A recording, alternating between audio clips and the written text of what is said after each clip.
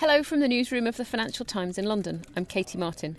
Today we're looking at Japanese tech company SoftBank, whose shares took a hit after agents of Saudi Arabia, its main funder, were accused of carrying out the gruesome murder of a Saudi journalist in Turkey. Malcolm Moore discusses what this means for the Japanese company with Kana Inagaki and Arash Masudi. Arash, how did SoftBank get so close to the Saudis? What's the roots of that relationship? Well, you have to take a step back and consider Masayoshi-san, who is the founder and chairman of SoftBank, which, by the way, is not a bank. It is some sort of constellation of technology and finance mixed under the umbrella of Masa's gregarious personality.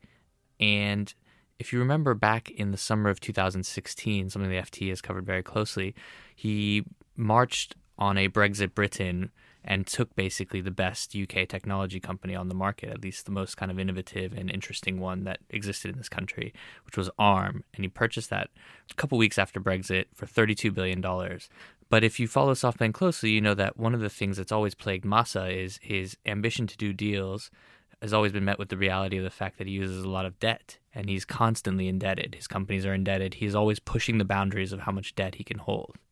And so as they were looking for ways to finance the Arm acquisition, his team became aware of pockets of money, particularly in the Gulf, that were interested in playing technology and had perhaps not the best avenues to pursuing that. And soon after the Arm deal, a delegation from Saudi Arabia, which we described at the time as carrying 13 planes and 500 people, arrived in Tokyo in September 2016. And there was, at the time, a 31-year-old ruler, or soon-to-be very important ruler, called Mohammed bin Salman of Saudi Arabia, who was the lead of that delegation. And he met Masayoshi-san in Tokyo, and it was to quote people familiar with that meeting, a marriage of minds, two very aggressive, very focused individuals, the combination of which led to this $100 billion vision fund, where 6 weeks after that first meeting, Mohammed bin Salman agrees to cut a $45 billion check to launch what is the largest ever technology investment fund. So it's not just pockets of money. I mean, that's just a huge amount of money. From the Saudi point of view, how does it fit with their strategy? The Saudis, under Mohammed bin Salman, have been taking what was their sleepy sovereign wealth fund, the public investment fund, and he specifically has made it his personal vehicle to reform the country's economy, diversify its holdings, and taking what was a sort of backwater of the Saudi economy and Saudi sort of state infrastructure, which had been heavily geared towards Saudi Aramco, the state oil giant, which spins off billions and billions of cash, which basically funds Saudi Arabia. He has basically seized control of the PIF and really subverted the existing system under something that he is orchestrating. That includes an IPO of Saudi Aramco, which he has failed to do so far but keeps talking about. It includes this check to SoftBank. And what predated this discussion with Masayoshi-san was the fact that the Saudis bought a $3.5 billion stake in Uber. Right. And at the time, they bought it at a huge valuation. And the reaction to that was, wow, there is some new dumb money on the block. And so perhaps one conclusion we can draw is that by identifying Masayoshi-san and putting $45 billion into this tech investment fund, they have avenues to deals they couldn't have seen before, and they have someone who's more experienced in negotiating these deals. And, by the way, every time the SoftBank Vision Fund, as that fund is now known, does a deal, it doesn't say Saudi Arabia put money in this. It's this nice Japanese guy who's kind of intriguing and does stuff. He just happens to be backed by Saudi money. So it's in some way adding a layer of separation to what's actually going on. Until now, I guess. So, Kana, tell us more about the Vision Fund and what is the relationship between SoftBank and the Vision Fund, and how is the Vision Fund going to evolve, do you think? Right. So, like Arash explained, last year SoftBank created this $93 billion fund with a lot of money from Saudi Arabia. Basically, the idea behind this was that it allows Masayoshi-son to invest in promising technology companies across multiple industries without SoftBank itself having to manage the companies.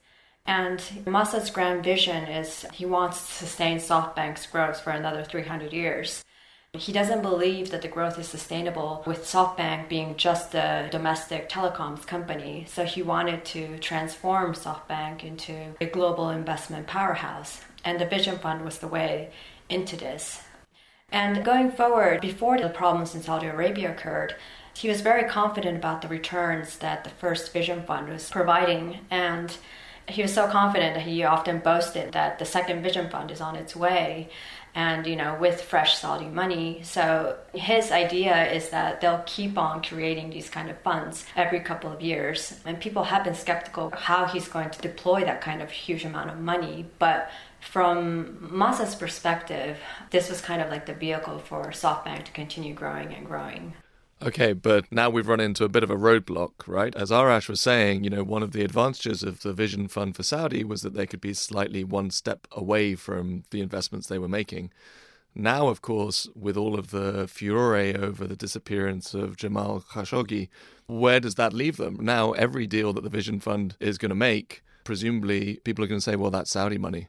Right. So, obviously there is a reputational risk. And the question going forward from here is whether, first of all, the technology companies that Masa wants to invest in, whether they will accept Saudi money, and also whether other investors in this Vision Fund will be willing to continue investing in the fund.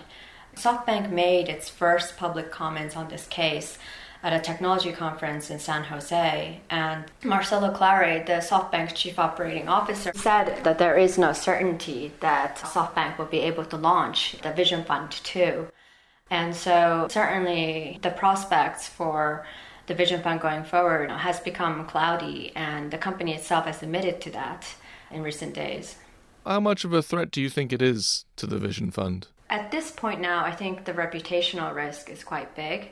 But we haven't seen any evidence yet that investors are pulling out, or any of the companies are saying, oh, we don't want any of this Saudi tainted money. But investors are obviously very worried, which is why shares in SoftBank tanked quite heavily. And so we'll have to watch how this is going to play out. Surprisingly, though, the international pressure has been big. But inside Japan, the coverage on this whole development in Saudi Arabia hasn't been as thorough as it has been in the Western media. So Masayoshi Son hasn't actually been getting pressure from inside Japan that much. But I think it's really going to be a question about, with all these technology executives distancing themselves from Saudi Arabia, that's where probably the pressure is going to come from. And that's why it's so worrying for the Vision Fund. Masayoshi-san is due to speak at the Saudi conference this week. Is there any sign that he might not attend? Well, for now, they haven't commented on this. And I guess for Masa, the ideal situation is probably if they can extend or delay the conference until the whole situation quiets down. I think it's a very tricky situation because Masa obviously doesn't want to anger the Saudis by pulling out of the conference.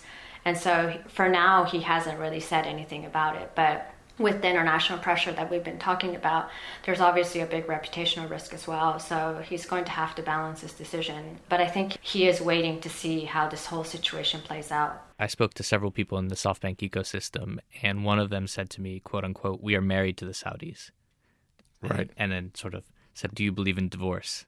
That was the sort of follow-up. Right. 45 billion is a big commitment. Yeah. And the thing to bear in mind is he strikes me as the kind of guy so relentlessly driven on whatever his vision is that he doesn't have a lot of time for politics or politicians, and probably not a lot of time for ethics either. He's the kind of character I think would overwhelmingly pursue his vision over anything else. And he's driven in a way that sometimes founders are. And where those ethical lines come into place, we've seen similar debates with Facebook founder Mark Zuckerberg. When you have a sort of picture of what you're driving towards, perhaps you turn blinders on to things that the rest of the world is constantly thinking about. Now, Masa's clearly attuned to politics in certain ways. If you remember when Donald Trump was elected president, he was very quick in the Trump Tower, talking about $50 billion of spending and all these new jobs in America. And that must have been, if you're cynical, a calculation that he was going to try to merge his Sprint with T-Mobile in a deal that would get intense regulatory scrutiny, and is now sort of being passed through Washington with a heavy lobbying effort by Masa and his team. So clearly he gets politics in the sense that how can I make sure politicians are on my side? But does he really get international politics at this level, or is he just thinking these guys cut me a big check and that's great because they have my back and therefore I have their back? Right. But as Kana was saying, actually this has been a huge, huge issue in the US and in the West, but there hasn't been quite as much political pressure in, say, China or Japan or elsewhere. Let's take the Saudi side of the Vision Fund out of it. What about the other investors in the Vision Fund? How are they feeling at the moment? And what do you think their reaction is going to be? Well, it's important to bear this in mind. The Vision Fund actually isn't some great success of diversified fundraising. It was $45 billion of Saudi money. It was $15 billion of Abu Dhabi's money. And if you know anything about the Gulf these days, there is a very, very close alliance between Mohammed bin Salman and Mohammed bin Zayed, MBZ and MBS, as they're known.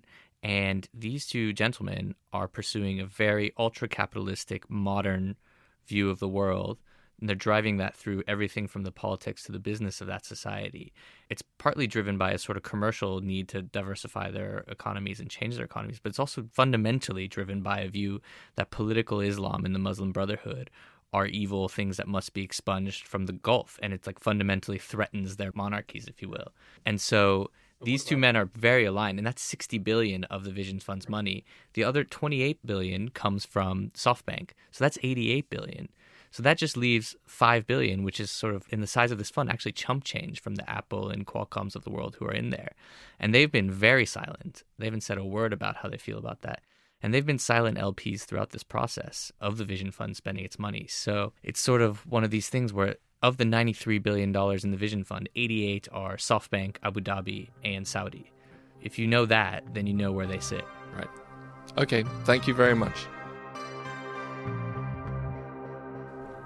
That was Malcolm Moore talking to Kana Inagaki and Arash Massoudi. Thanks for listening. We'll be back with another news feature tomorrow. In the meantime, look out for our brand new news headlines show called FT News Briefing, which you can find on all the usual podcast platforms and at ft.com/podcasts.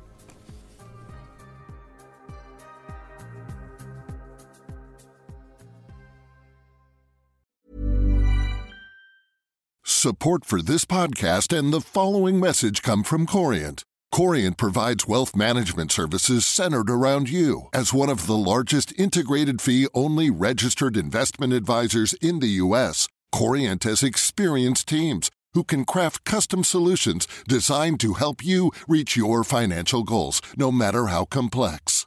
Real wealth requires real solutions. Connect with a wealth advisor today at Corient.com. That's Corient.com.